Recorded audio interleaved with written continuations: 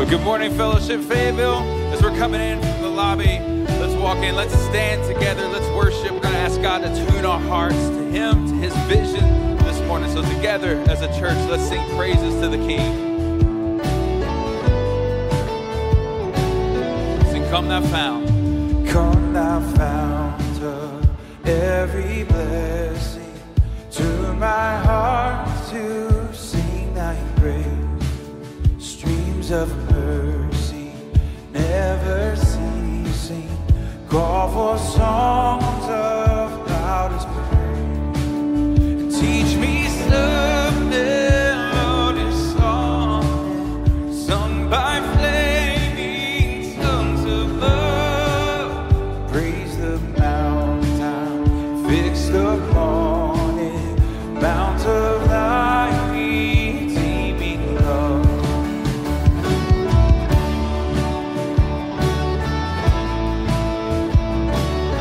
Here I raise my Ebenezer.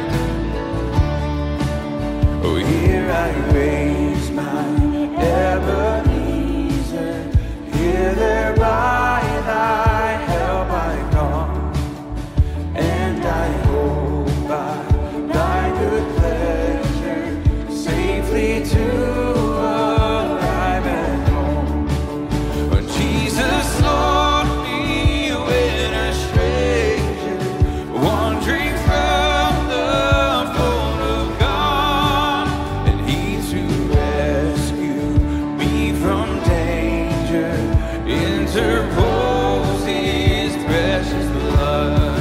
Oh yeah.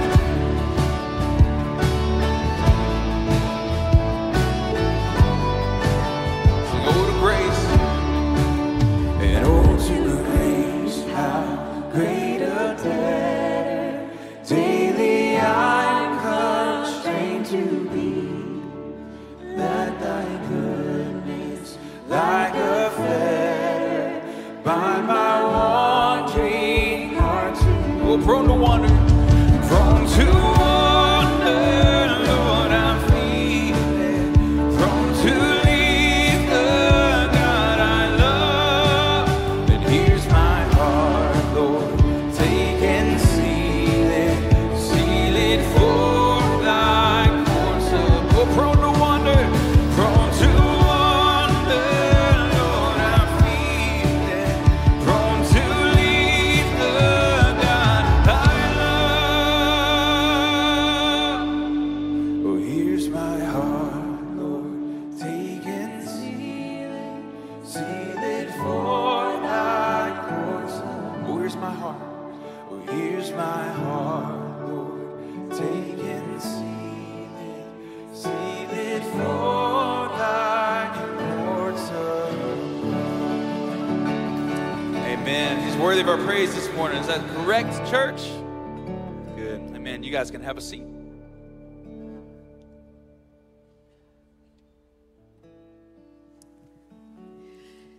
Good morning, Fellowship Fayetteville. My name is Allie, and I have the privilege of being a part of our family ministry team. Y'all want to stand over here? Hey, I love to see God at work in our city and in all of Northwest Arkansas. And one way that we get to see that evidence is through our families. And this morning, we have a couple of families up here who have made the decision to dedicate their children. So earlier this fall, or I guess the end of this summer, they gathered with their family and their community, and they made a commitment to raise their kids to know Jesus, to love Jesus, and to be surrounded by a body of believers. So I just want to take a minute and introduce both of our families to you. So we have Oliver Vale Evans and his parents, Emmy and Jacob. And then we have Ryan and Megan Bax with Rowan Lorene. Hey, hi. Their family and their community have already made the decision and dedicated that they are going to walk alongside of them in this journey. But as a body of believers and Jesus followers, we ask that you too partner with them in prayer. So if y'all will pray with me. Dear Jesus, you are a good God. And Lord, the evidence of your goodness and your faithfulness is so apparent when we look at families like this. Lord, I pray that your presence is felt with the parents as they raise their children. God, I pray for peace and patience in the hard moments. Lord, I pray for protection and blessing in their marriages. God, I pray for these kids, Lord, that you will just grow them to do amazing things for your glory. We pray that they will know you, that they will love you, and they will love your people. And it's in your name we pray. Amen. Bye-bye. Say bye. I love that. Cool fact, I was actually dedicated to this church when I was that age, and my parents always tell a story that I was like running around the stairs, and I was crazy. And so what I realized from a young age is that it takes a village to raise a child. And as a church, we get to come alongside these new families and help them. And so those are some of my best friends, so that was pretty special for me to get to see. Well, good morning. My name is David Matthews. I'm on staff here. In just a little bit, I'll get into more detail about what my job actually is here at the church. If you're new with us or you're just in town for the weekend, welcome. If you're in town for the LPGA event or for Bite, I just want to say welcome. So glad that you're here. You caught us right in the middle of our study over the book of Philippians, and today we're kicking off chapter 2. And so we're so glad you're here. We would love to meet you.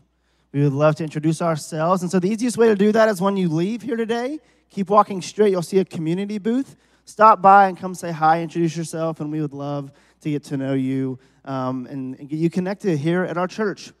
Hey, a couple of things going on we want to let you know, we want to keep out in front of you. The first one is Discover Discipleship.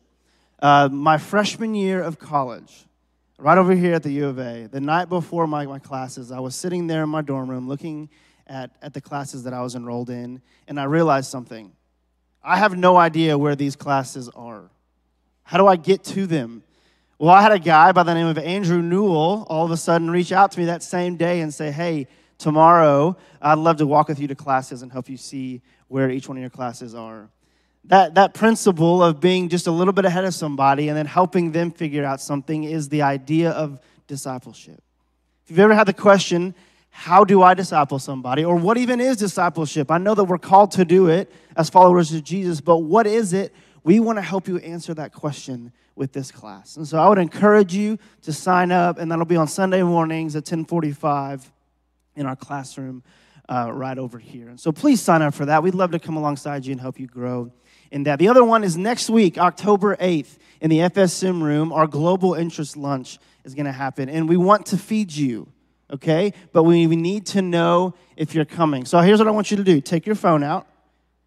You can go ahead and do it right now. Take your phone out. My wife did this last night. It took her literally 15 seconds.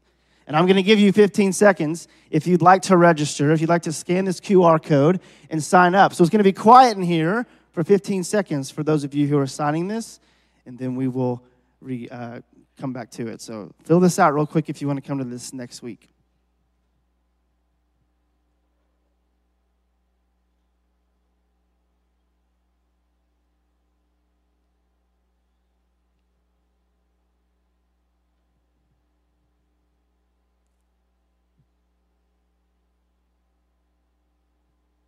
Some of you are like, that's the longest 15 seconds of all time. Silence can be uncomfortable.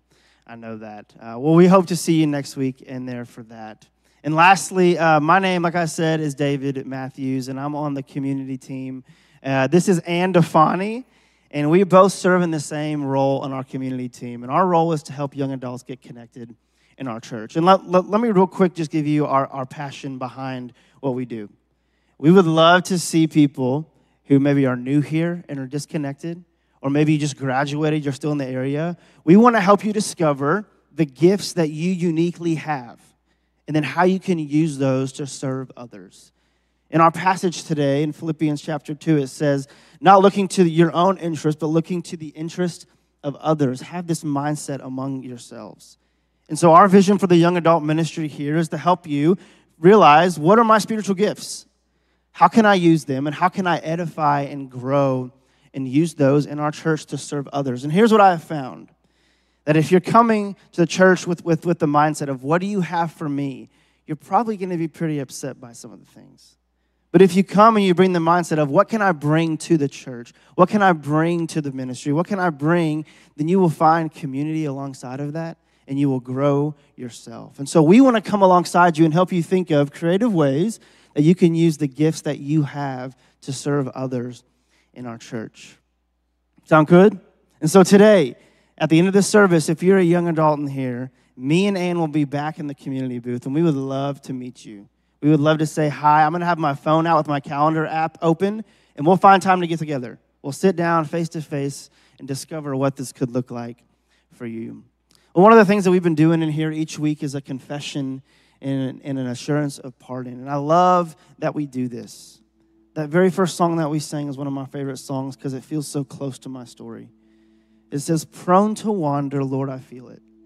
I'm prone to leave the God that I love. And so this morning, we're going to take a moment and just confess together that is actually true for every single one of us in here. How quickly we look outside of God to fulfill a desire that only He can satisfy. And so this morning, let's do this together. Let's read it. Heavenly Father, have mercy on us. We have not loved you as you deserve. We have not loved our neighbor as ourselves. We have not obeyed you as we should. Lord, forgive us our sin. We are in need of a Savior. And before we read our assurance this morning, I want to remind us of this from Psalm 103. It says, praise the Lord, O my soul, and all that is within me. Praise His holy name. Praise the Lord, O my soul, and forget not all of His benefits, who forgives all your iniquity, who heals all your diseases, who redeems your life from the pit, who crowns you with steadfast love and mercy, and who satisfies, hear this, your desires with good things, so that your youth is renewed like the eagles. And so would you stand with me? In church, together, we declare this. Church, believe the good news. We look to Jesus. Let's say it. Jesus died for us. Jesus rose for us. Jesus intercedes for us. In Him, we are a new creation. In Him, we have forgiveness of sin. In Him, we have a Savior.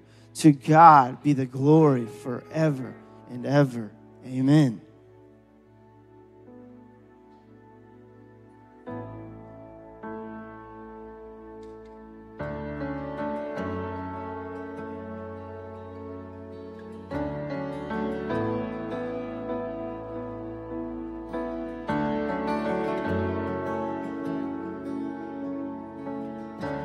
There is one gospel on which I stand for all eternity. It is my story, my Father's plan. The Son has rescued me.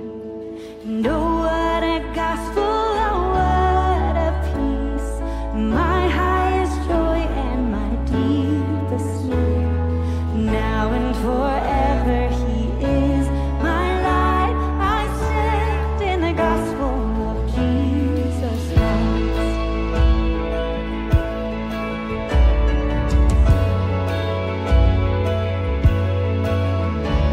There is one gospel to which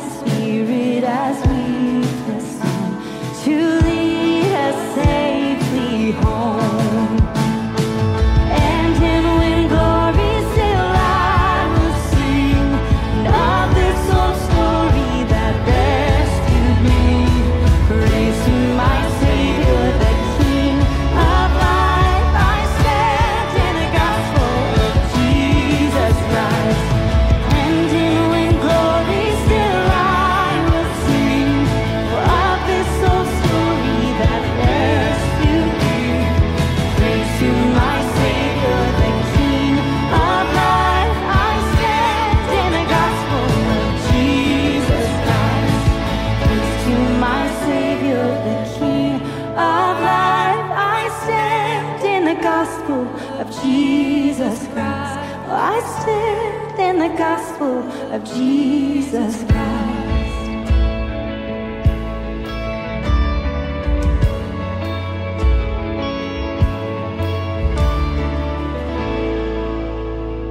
Let's remain standing for a reading of God's word.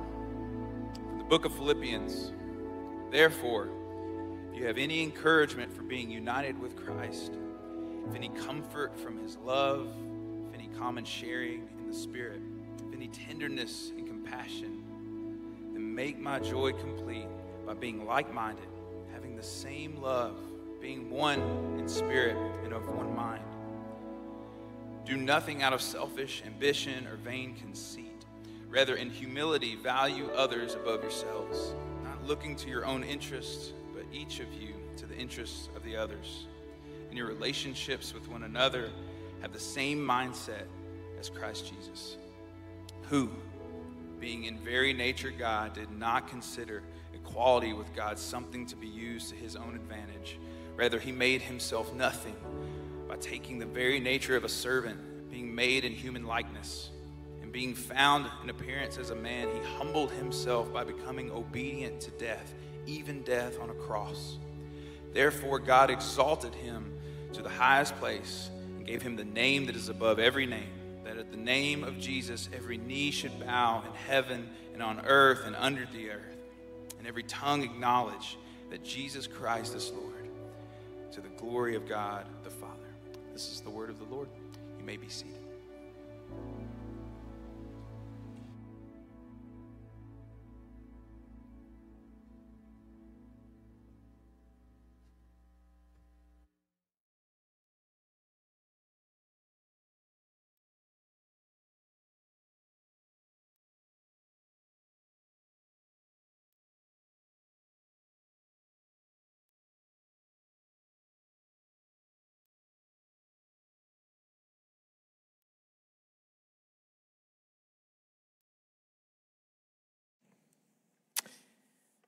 My name is Mickey, and I'm one of your staff here at Fellowship Bible Church. And I was here when David Matthews was dedicated a long time ago up in Rogers, and yes, he did run all over the place. I remember when his brother Daniel was born, I asked his mother, I said, hey, my middle name is Daniel. Why are you naming him Daniel? And she said, because he's coming into the lion's den. Let me ask you a question this morning as we've read our passage. Are you a humble person?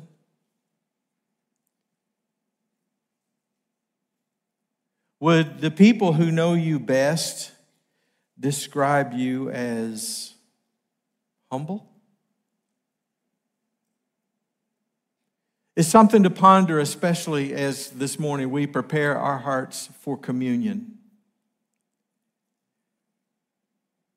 And I would remind you that when communion is passed later on, that it is double cupped. Some of our leaders told me last week as they prepare communion, they get the cups back and there's still bread in the bottom. People don't know that there are two cups. And so just a little instruction there for you. But humility, communion, reminds us of how we should be humble before God in light of what he's done for us. Humility is elusive. Warren Wiersbe said this about humility. Humility is that grace that when you know you have it, you've lost it. It's indeed elusive. If you say, I'm humble, you're not anymore. Because that's a prideful statement. Today we talk about humility within the context of unity in the body of Christ. God's desire that in our relationship with one another, we would be humble, that we would pursue the mind and the humility of Christ, as we heard as Ryan read our passage. So let's pray for wisdom and discernment as we study this today. Oh God, we do pray that you would give us wisdom and discernment. Oh Lord, give us a self-awareness. And as your Holy Spirit walks these aisles this morning, as we study your word, Lord, help us to see that you are the way, the truth, and the life, and that no one comes to the Father except through you. And so let us have the mind of Christ. It's in his name we pray. Amen. For far too many people, the Church of Jesus Christ is treated just like another organization. It's a place where you can come and make business contacts or gossip with good, like-minded Christians, or wield a certain amount of power. But that's not God's intention for the church. While all that happens, the world looks on and laughs. Satan looks on and laughs. Because we undermine our credibility in the very essence of our message. People have arrogantly damaged the reputation of the church through immoral acts.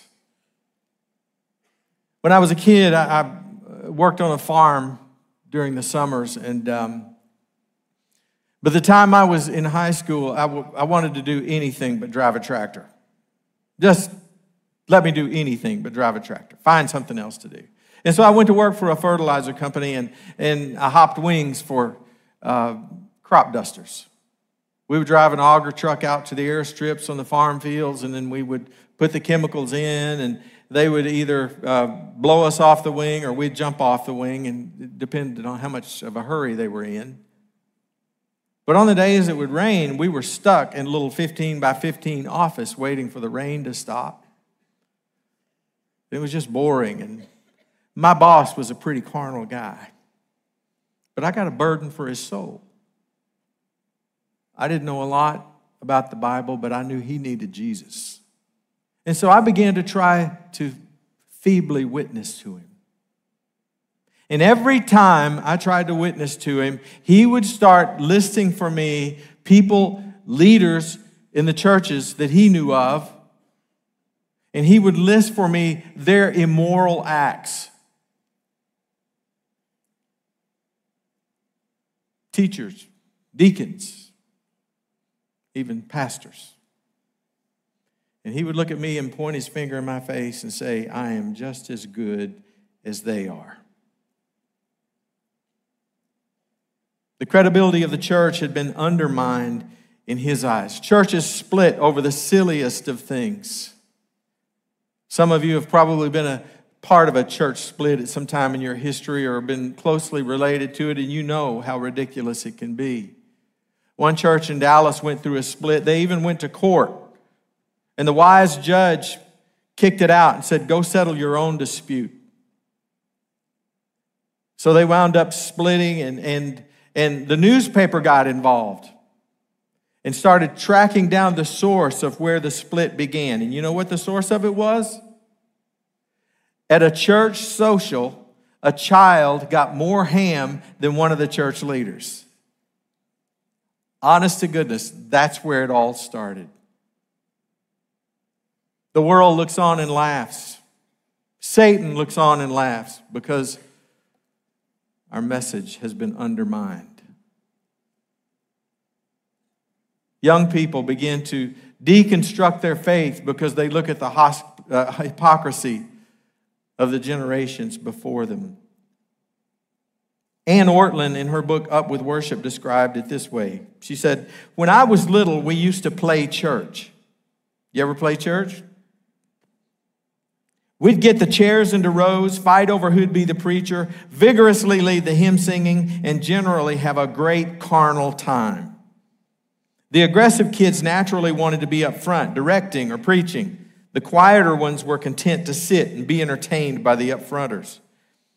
Occasionally, we'd get memorized by a true sensationalistic crowd swear like the girls who said, "Boo, I'm the Holy Ghost."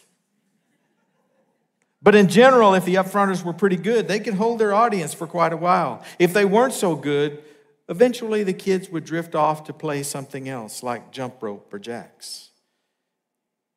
Now that generation has grown up, but most of them haven't changed too much. Every Sunday, they still play church. They line up in rows for the entertainment. If it's pretty good, their church may grow. If it's not too hot, eventually they'll drift off to play something else. As the Lord's church, we must follow the example of Jesus Christ in everything that we do, or at least seek to follow him with all of our hearts. We disregard him to our own peril. And so, Philippians chapter 2, we find verses that give us guidance. It begins with the word therefore, so it's important we go back and remember the context of what has just been said in chapter 1. But before we do, let's put ourselves in the sandals of the original hearers of the letter. Think about the people we find from the book of Acts who may have been there listening to that letter when it was originally read. How about Lydia, the seller of purple cloth from a place called Thyatira in Turkey? She met Paul down by the river near Philippi. Some of you went there this summer. And she followed the Lord. What about the slave girl who followed Paul around and got on his nerves to the point that he delivered her from the demon? She may have been there listening. And what about the Philippian jailer and his whole household? He listened to Paul and Silas sing those hymns all night long, and then the earthquake came. And he thought that everything was lost, but Paul and Silas said, hey, we're still here. We're not going anywhere. And he went to them after hearing those hymns, after seeing their integrity, after being moved by the Holy Spirit. He went to them and said, what must I do to be saved? What do I have to do so that I might have what you have? And I just picture in my mind those people sitting there listening to that letter being read and sadly knowing that Paul was in chains in a Roman prison. So back to the therefore. All of what we're going to study today falls under the context of Paul's previous thought. One of the main things he said is, for me to live is Christ and to die is gain, from verse 21 of chapter 1. For me to live is Christ and to die is gain. For Paul, everything was about Christ. Christ, Christ, Christ, Christ. That was his message. And the next thing he said was, whatever happens, conduct yourselves in a manner worthy of the gospel of Christ. Now, how were we to do that? Well, the first thing he says, which he touches on in chapter 2, is preserve unity. Live in a spirit of unity by the power of the Holy Spirit. Apparently, there were issues of rivalry and selfish ambition in the Philippian church. And Paul knew that they had to stop that if they were going to make a difference in the lives of others in Philippi. The next thing that they were to do was to spread the gospel message, the faith of the gospel. Tell your story. Share your faith. Strive with one another for the faith of the gospel, not against one another or against anybody else. Paul's message is very clear. If we do preserve unity and if we are spreading the gospel, Satan doesn't like it, and we will experience persecution. It's not a matter of if, it's a matter of when it will come. And so Paul says, live in confidence, not fear. Live in confidence, not fear. Remember what Jesus said? He said, when you're persecuted, it won't be you who's speaking. Don't worry about it. It won't be you who's speaking, but the Holy Spirit will be speaking through you. And that word fear that he uses in this place is not used anywhere else in the New Testament, but it is used in the classical Greek, and it's used to describe a horse who is startled easily by the slightest sound or the slightest movement, and that horse is just nervous all the time. Paul says, don't live like that. Live in confidence. Trust God. Entrust your life and your well-being to the hands of God. So Philippians 2, verse 1, he says, therefore, if you have any encouragement from being united with Christ, if any comfort from his love, if any common sharing in the Spirit, if any tenderness and compassion, then make my joy complete. Interesting. Here he is in chains in a Roman prison. In this little letter to the church at Philippi, he mentions joy or a variation of it 15 times. 15 times in this little letter. Then make my joy complete. How? By being like-minded, having the same love, being one in spirit and of mind or purpose. He said, have the same mind, have the same love, being one in spirit and purpose. Unity. He's begging them to pursue unity. He uses the word if 4 times, but in the Greek, this word if is a word of certainty. And so you could replace those ifs with the word since. I'll pick on the college students in the room this morning. Your parents may have said to you, if I have loved you, if I have fed you, if I have sacrificed for you, then make my joy complete by acting right while you're in college. But what they really meant was, since I have loved you, since I have fed you, since I have cared for you, then make my joy complete. They're not saying if, they're saying since, because it's a certainty. And that's what Paul is saying here. Unity in the church was essential to advancing the gospel message of faith in Christ. And I've seen this demonstrated over and over and over again through the years with our elders. You know, our elder team, we don't have unanimous decisions. There's never a 5-4 vote with them. It's consensus. It's either all of us or none of us. We work until we come to consensus. It's all of us agree to move forward on an issue or we don't move forward. You know how hard that is? That's hard. But during COVID, our world was divided. Yes? In every way you can possibly imagine. And that spilled over into the church. It spilled over into our church. There were people at all extremes. Trust me, I heard from most of them. But with our elders, we met for 2 years straight without taking a break at any time. And never once, not once, were we not able to come to consensus on the decisions we were making. As a matter of fact, they were able, when everyone else was divided, they were able to come to consensus quickly and easily. They were of one mind. And you know why? Is they sought the Holy Spirit's guidance. They went to God about man before they went to man about God. They went to God about the decisions that we should make. It was incredible to me. There were never strife or disagreements among our elders. They were one during the most difficult days and during the time when we made the most difficult decisions in the history of our church. Unity has always been evident in our elders, and I thank God for that. When I first came here, back in the late 80s, things were different. We didn't have a church building back then. We met in a junior high school, and one of our leaders had a Christmas party at his house, and he invited a group of the senior citizens that night to the Christmas party. And that group of seniors cornered me in one corner of the room. Gary, if I mentioned that, and by the way, it's Gary Harrell's birthday. Happy birthday to you. Gary Harrell, well, yeah. 80 what? I don't know. No, he's not.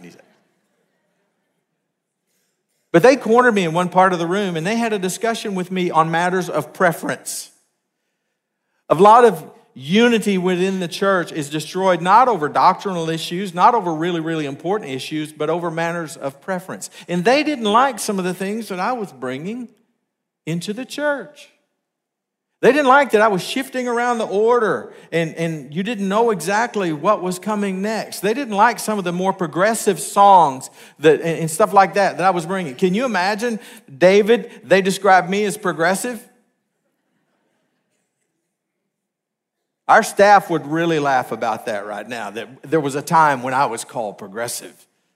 They didn't like some of that stuff. They didn't like the newer songs that I was bringing in, and some of the readings and some of the drama sketches and things like that we were doing. And one fella, his wife had been a church organist, Stenberg. His wife had been a church organist, and he wanted to know in this new building, this facility that we were building there on Pleasant Grove Road, were we going to have an organ? And I said, no, we're not going to have an organ. And I thought his head was going to explode.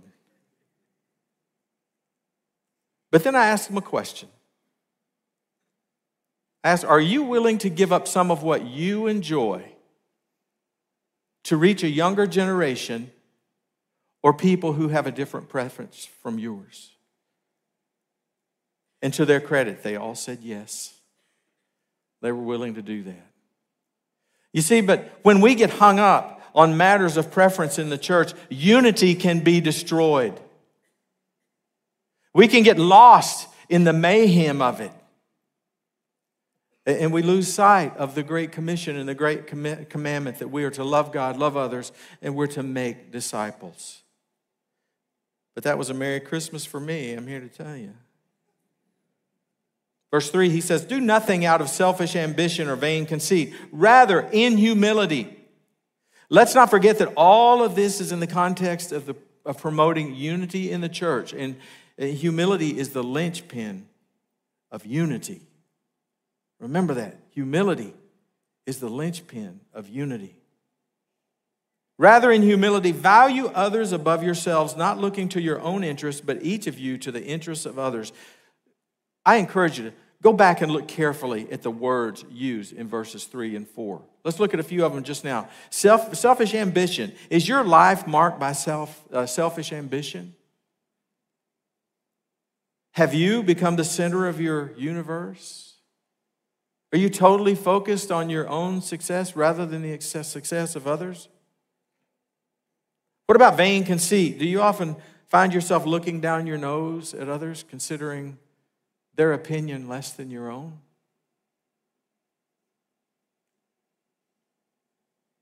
What about humility? It isn't low self-regard, but a forgetting of self to the benefit of others. Someone has said that humility is confidence properly placed. Confidence properly placed. I love what Thomas à Kempis said in The Imitation of Christ about humility and its relationship to contrition. He said this, it's on the screen there. Of what use is it to discourse learnedly on the Trinity if you lack humility and therefore displease the Trinity? He said, I would far rather feel contrition than to be able to define it. A lot of preachers of the Word of God need to memorize that quote. Then he says, value others above yourselves. Well, this really makes a difference in our relationships with other people, especially in the marriage relationship.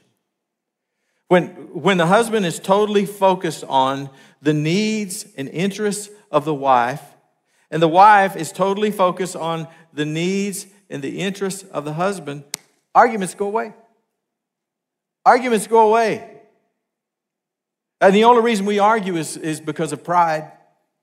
But when you're totally focused on the needs of your partner, that takes care of everything. Now, you may never be able to decide where you're going to go eat, or you may not be able to decide what movie you want to watch, but that's okay. You can handle that. To be totally focused on the needs of your partner is one way to avoid those arguments. It's because you're valuing someone more than yourself. Paul's calling on the Philippians to be selfless. Verse 5, he says, in your relationships with one another, have the same mindset as Christ Jesus. What a concept. What a concept, huh? To have the same mind as Christ Jesus. And then he goes on to describe it. Who, being in the very nature of God, did not consider equality with God something to be used to his own advantage. Very important statement there. For those religions who refuse to recognize Jesus as God, being in the very nature God is very tough for them to explain away, because Jesus is God. It affirms that he was equal with God, but did not abuse that privilege by holding on to or grasping equality with God. In Christ, we see the very nature of the humility of God. Jesus voluntarily laid aside the independent exercise of his divine attributes, but he never ceased to be God. He willingly gave up his divine rights and privileges of deity for a time, for us.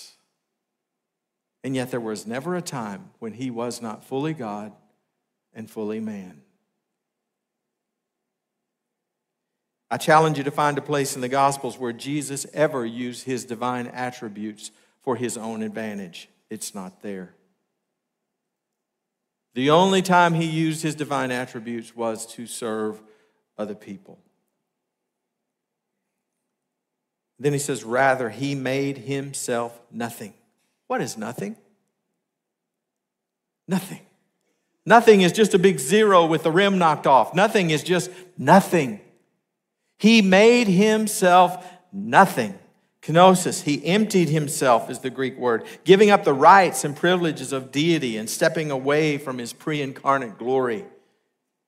He made himself nothing by taking the very nature of a servant, being made in human likeness. God became one of us. It's incomprehensible. It's more than we can fathom. Jesus had never been human before. He had never felt pain, hunger, or thirst, but now he would willingly submit to the will of the Father and the guidance of the Holy Spirit to navigate this world as a human being. It's incredible, isn't it? He was God, and yet he became one of us. The king became a pauper. The old song says, he who knows no time and space, who holds eternity, took the time to give his life and live again for me. Verse 8, and being found in appearance as a man, he humbled himself by becoming obedient unto death, even death on a cross. No one humbled Jesus. Not the Romans, not the Jews, not Pilate, not Herod. He humbled himself. No one took his life from him. In John 10, verse 18, he said, no one takes my life from me. I give it freely. That's what he did for us. Christ is our example, and so we should seek to be like him. We should seek the mind of Jesus. What are some practical ways we can do this? Now, this is not exhaustive, but it's just a few things for us to think about. Number one, speak less and listen more. You know what? That's at the top of my goals every year. I never seem to quite get there. Speak less, listen more. 2 ears, 1 mouth. Be more interested in the lives of others than our own. Listen to other stories rather than always feeling like you've got to tell your own. Be more interested in them than you are yourself. If they're practicing the same discipline, you may find yourselves just standing looking at one another. That's okay. That's okay. You know you're on the right track. Both of you are. Be generous in expressing gratitude. You can learn a lot about a person by observing how they treat people who can't do anything for them. I often watch how someone treats a waiter or a waitress. Do they say please and thank you? Next one. Be willing to admit when we are wrong and readily forgive others when they are wrong. Own it. Set things right. Keep short accounts. Be willing to say, I was wrong. Don't just run the other way when you see them coming after you know. Just go up to them and say, I was wrong. Try it. Say it. I was wrong. Okay, it took some of you a minute to get there. Let's try it again. I was wrong. Good. See, you can do it. And there's a healing that comes over you when you get to the place when you're willing to just say, even with tears, I was wrong. I was wrong. You know, I wish that's something that I could have heard from my father. Just to be honest, I never heard him say that.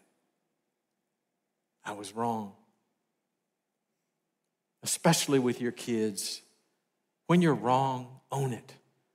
Say, I was wrong. I'm sorry. And forgive just as easily. And then consider others more important than ourselves and serve other people gladly. It shouldn't be so hard because they usually are more important than we are if we're in the right mind. And this next phrase in verse 9, it always makes me emotional. Therefore, God exalted him to the highest place. You know, Jesus never received the praise he deserved here on earth. The closest he came was during the triumphal entry. But it says, therefore, because he is who he is, God exalted him to the highest place. That word is only used one time in the New Testament, and it's right here to describe Jesus. He gave him that ultimate exaltation because he demonstrated the humility of God and fulfilled his mission. And he gave him a name that is above every name. There is no name above the name of Jesus. No name should be more exalted and revered. And we should not use it flippantly, and we should not use it as slang. The world does. We don't. We shouldn't. We should never use the word Jesus as slang. That at the name of Jesus, every knee should bow in heaven and on earth and under the earth. No one is exempt, he's saying. No one is exempt. If this is true, what would the wise person do? If there will come a day when every knee will bow in heaven, on earth, and under the earth, no one's excluded, then what would the wise person do? Wouldn't we live every day, every moment of our lives in light of that moment? Wouldn't we? Yes? No? Yeah. That there will come a day when every knee will bow, every tongue confess that Jesus Christ is Lord to the glory of God the Father. We should live every day in light of that moment. But what if it isn't true? Blaise Pascal, in the 17th century, a mathematician and Christian, answered that question better than I ever could in Pascal's wager. Look at it. It said, either God exists or he does not, and you must bet one way or another. If God exists, you could gain or lose infinite happiness. If God does not exist, then you could lose, at most, finite pleasure. If you win everything. If you lose nothing. Do not hesitate then. Gamble on his existence. Don't hesitate. Don't put it off. Every knee will bow and every tongue acknowledge or confess that Jesus Christ is Lord, to the glory of God the Father. That word Kyrios is the Greek equivalent of Yahweh. Exodus 3, Moses said, when they ask me who sent me, who shall I tell them? And he said, I am Yahweh. And Yahweh simply means this: I always was, I am, and I always will be. I am everything you will ever need. Jesus Christ is Lord. He's the ultimate example for those who place their faith in Christ, and we should do everything in our power to follow him, because humility is the final achievement.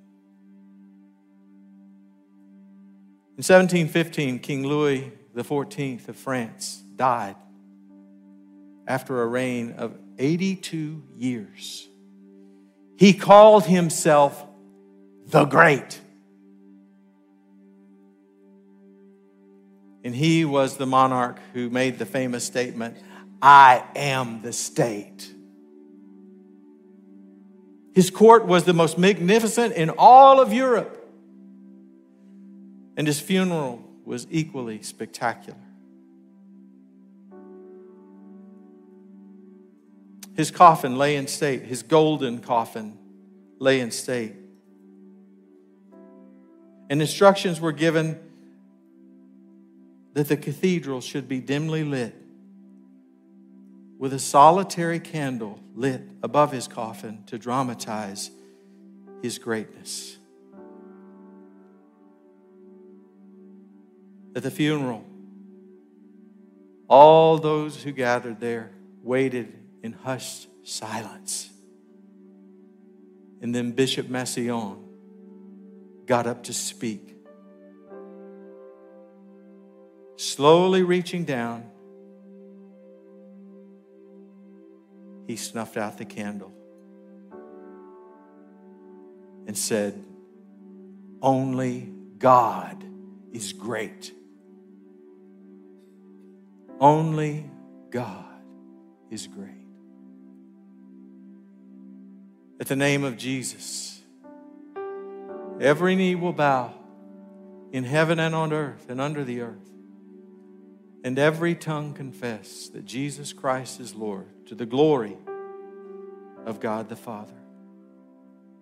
Indeed, humility will be the final achievement. Just bow for a moment and prepare your heart's communion, would you?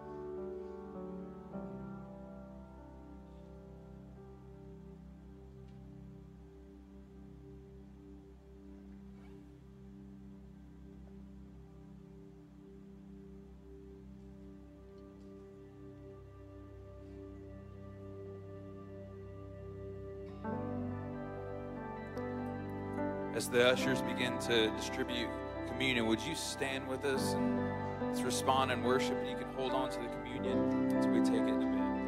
How great the chasm that lay between us, how high the mountain could not climb.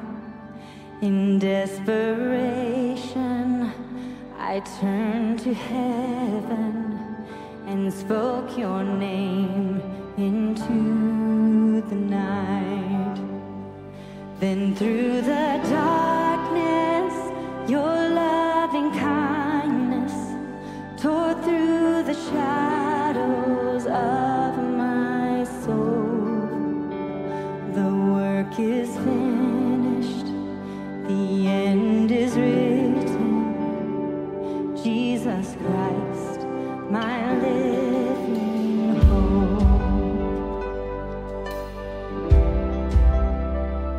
Who could imagine so great a mercy? What heart could fathom such boundless grace?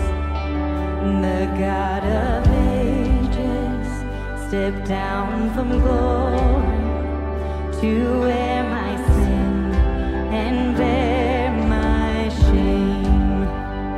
The cross has spoken, I am forgiven. The King of Kings calls me his own.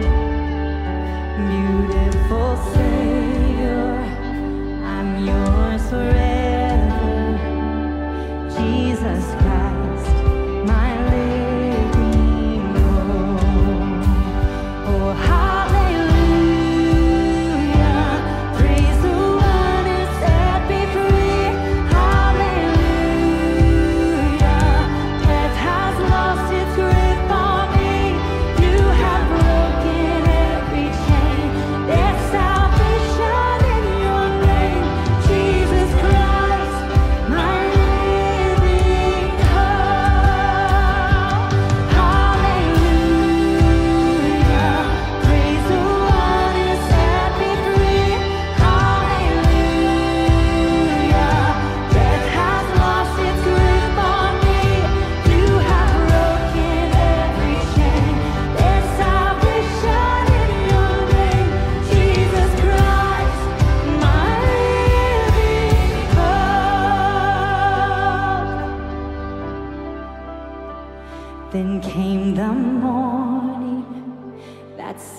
the promise, your buried body began to breathe.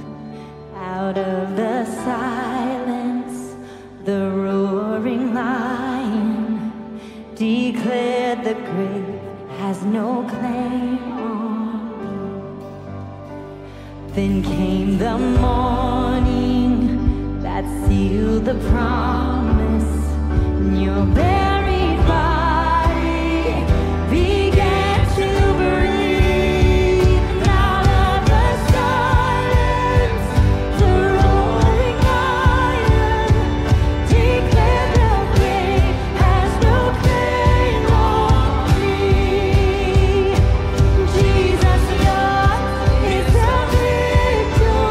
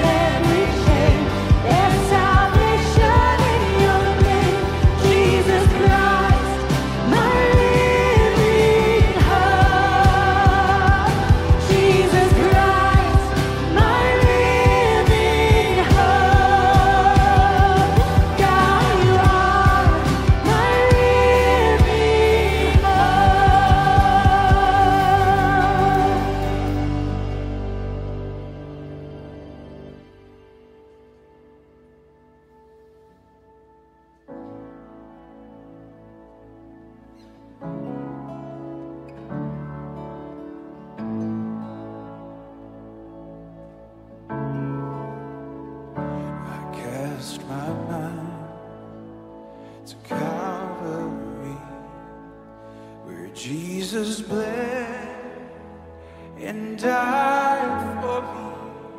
Oh, I see his wounds, his hands, his feet, my Savior on that cursed tree.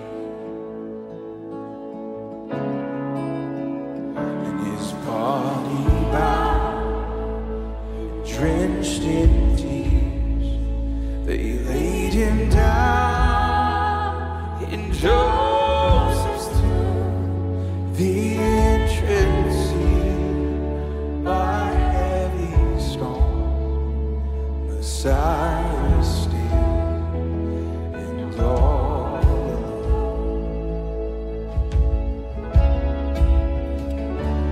Oh, praise the name of the Lord our God. Oh, praise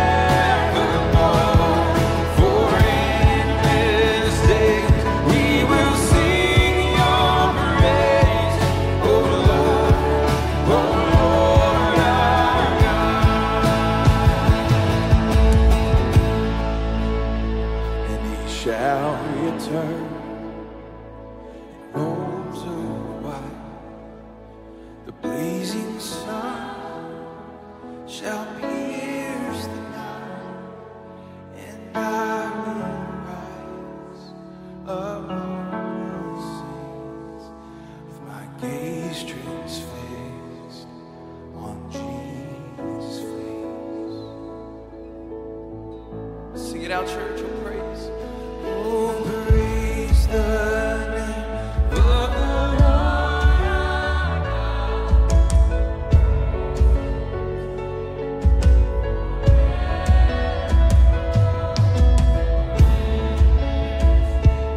We will sing your praise, oh Lord, oh Lord.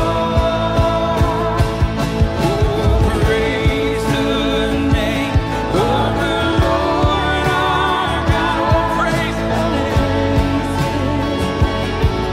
forevermore, forever stays. We will sing your praise, oh Lord, oh Lord our God. Oh Lord, oh Lord our God. Yes, oh Lord, oh Lord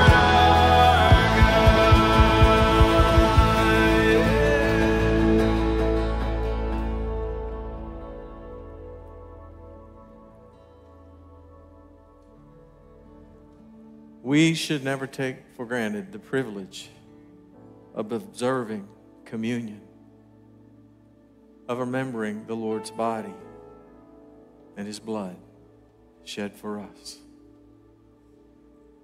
So this is his body broken for you. Take and eat and remember.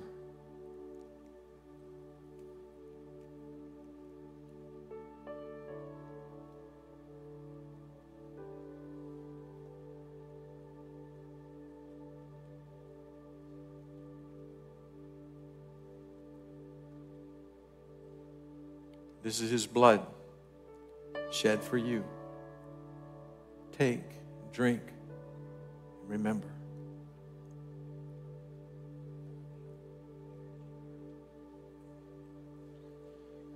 Church, as we take communion, let's remember also his amazing grace through song. Let's sing this together.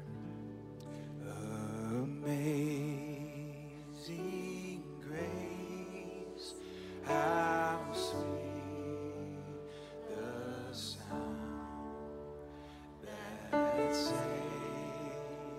a wretch like me.